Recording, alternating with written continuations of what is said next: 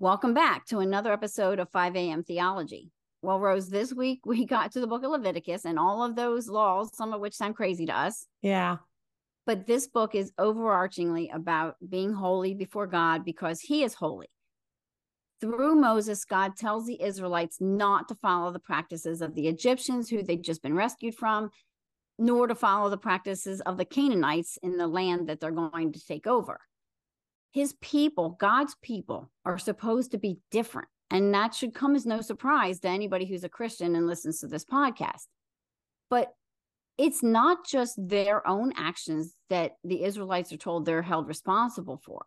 Leviticus 20 verses 4-5 says, "And if the people of the land do at all close their eyes to the man when he gives one of his children to Moloch and do not put him to death, then I will set my face against that man and against his clan and will cut them off from among their people, him and all who follow him in whoring after Moloch." That's a warning to watch what other people are doing. Yeah, and to punish what other people are doing. Capital punishment is a huge debate among Christians where they're coming down on both sides. But here it certainly seems like God is validating capital punishment in certain situations. Yep. Leviticus chapter 18, 2 chapters earlier, is a list of forbidden pagan practices. Many of them are sexual sins.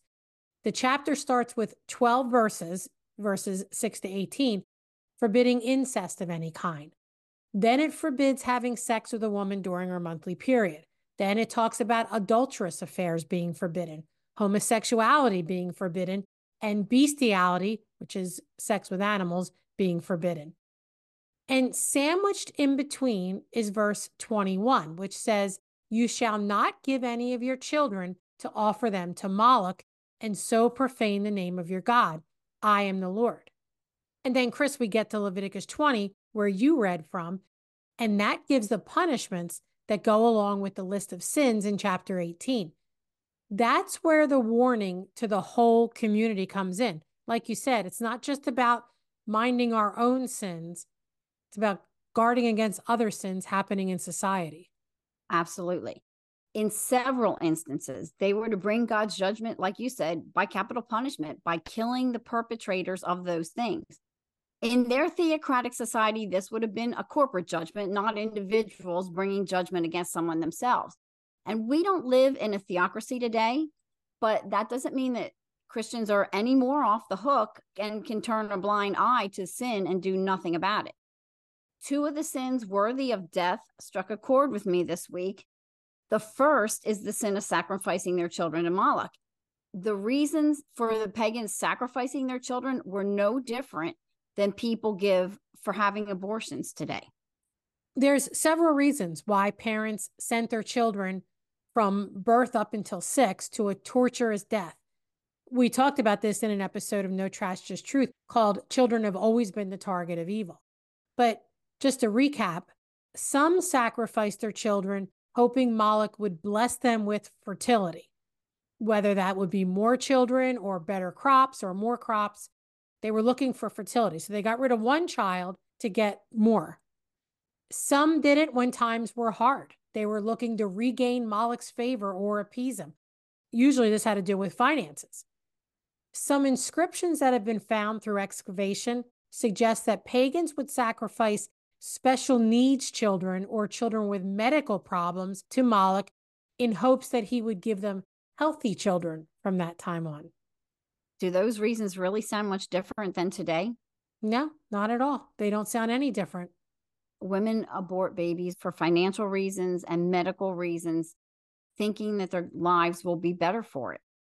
Rose, I've been hearing people, Christian and non-Christian, say that the next U.S. presidential election will in large part hinge on middle-class women who claim to be Christians, but who will vote Democrat in order to keep abortion legal. I've heard that too. Why do they secretly want to do it? Because they want that option left open for their own daughters and their sons who may get a girl pregnant at some what they consider inopportune time in their lives. And we need to speak up about that. Mm-hmm. And, I said there were two things that stuck out to me this week from this these two chapters in Leviticus. And the other thing that stuck out to me this week was they weren't to sit by and let perverse sexual practices go on around them. And as you know, I've started reading Rosaria Butterfield's 5 Lies of Our Anti-Christian Age this week. I've been listening to her in some of her podcasts or speaking engagements recently. She has some wake-up calls for Christians about the lies that we've bought into about this stuff and what's loving and what's not loving. She says that it's actually unloving to let people go on believing these lies. This is something we've talked about too. Christians need to be bold and unafraid to speak up, even though there's laws against doing it. A big part of what we need to do is share the gospel. Instead of letting our young people believe the lie that homosexuality is something they can't help, it needs to be called sin.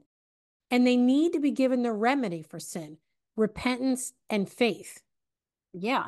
And the same with transgenderism. When it comes right down to it, it's jealousy. And she points out how that is. We don't really think of it that way because we've bought into these lies. But the person who truly feels like they're in the wrong body wants something that they don't have. They want a different body. In reality, it's no different from any of us who want somebody else's body. You know, we wish we were tall. We wish we were built this way or that way. It's no different.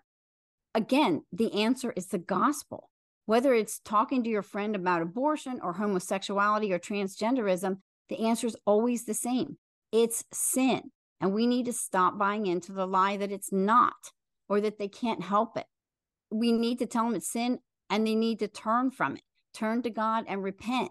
And this might not be an easy road to travel, but we need to share the gospel.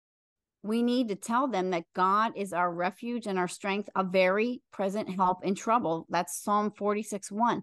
It's not going to be an easy road for them if they do turn, and she talks about that a lot. But we can and we should put our trust in God, and we should point that out to them. Our hope is always in Him, and we are doing wrong by not speaking up about these things. You're right. The lies are so ingrained in us that Christians are believing them. I didn't realize how ingrained they really are. We saw it when we had Lizzie Marbach on, and how the Christian pro-lifers don't, like you said, they don't really want abortion illegal. Nope. Now is not the time for believers to stay silent. It's never the time for believers to stay silent, but certainly not now. We're not called to turn a blind eye any more than the Israelites were. We're not called to be peaceful and just live calmly with everyone, loving everyone, and never making waves. God laid out the Israelites' responsibility in Leviticus 20. Now, we don't bring that sort of justice today. We don't, but we do have a criminal system. It might be badly broken, but we do have one. But we are to speak up. And we may be, and probably will be, told that we're very unloving when we do this and that we're very judgmental. But like you said, Chris, the truth is it's really unloving not to speak up against the sin that we see. And, you know, as you were talking, Rose, one more thing came to mind. And I think we talked about this a little with Tom Askell, or I know we've heard him talk about it. And that is this abolitionist movement that is coming down the pike. People who want and truly believe that abortion should be punished, and not just the doctors, like the women getting the abortion too. Mm-hmm. It's definitely something to pray about and to research a little bit if you don't know anything about that.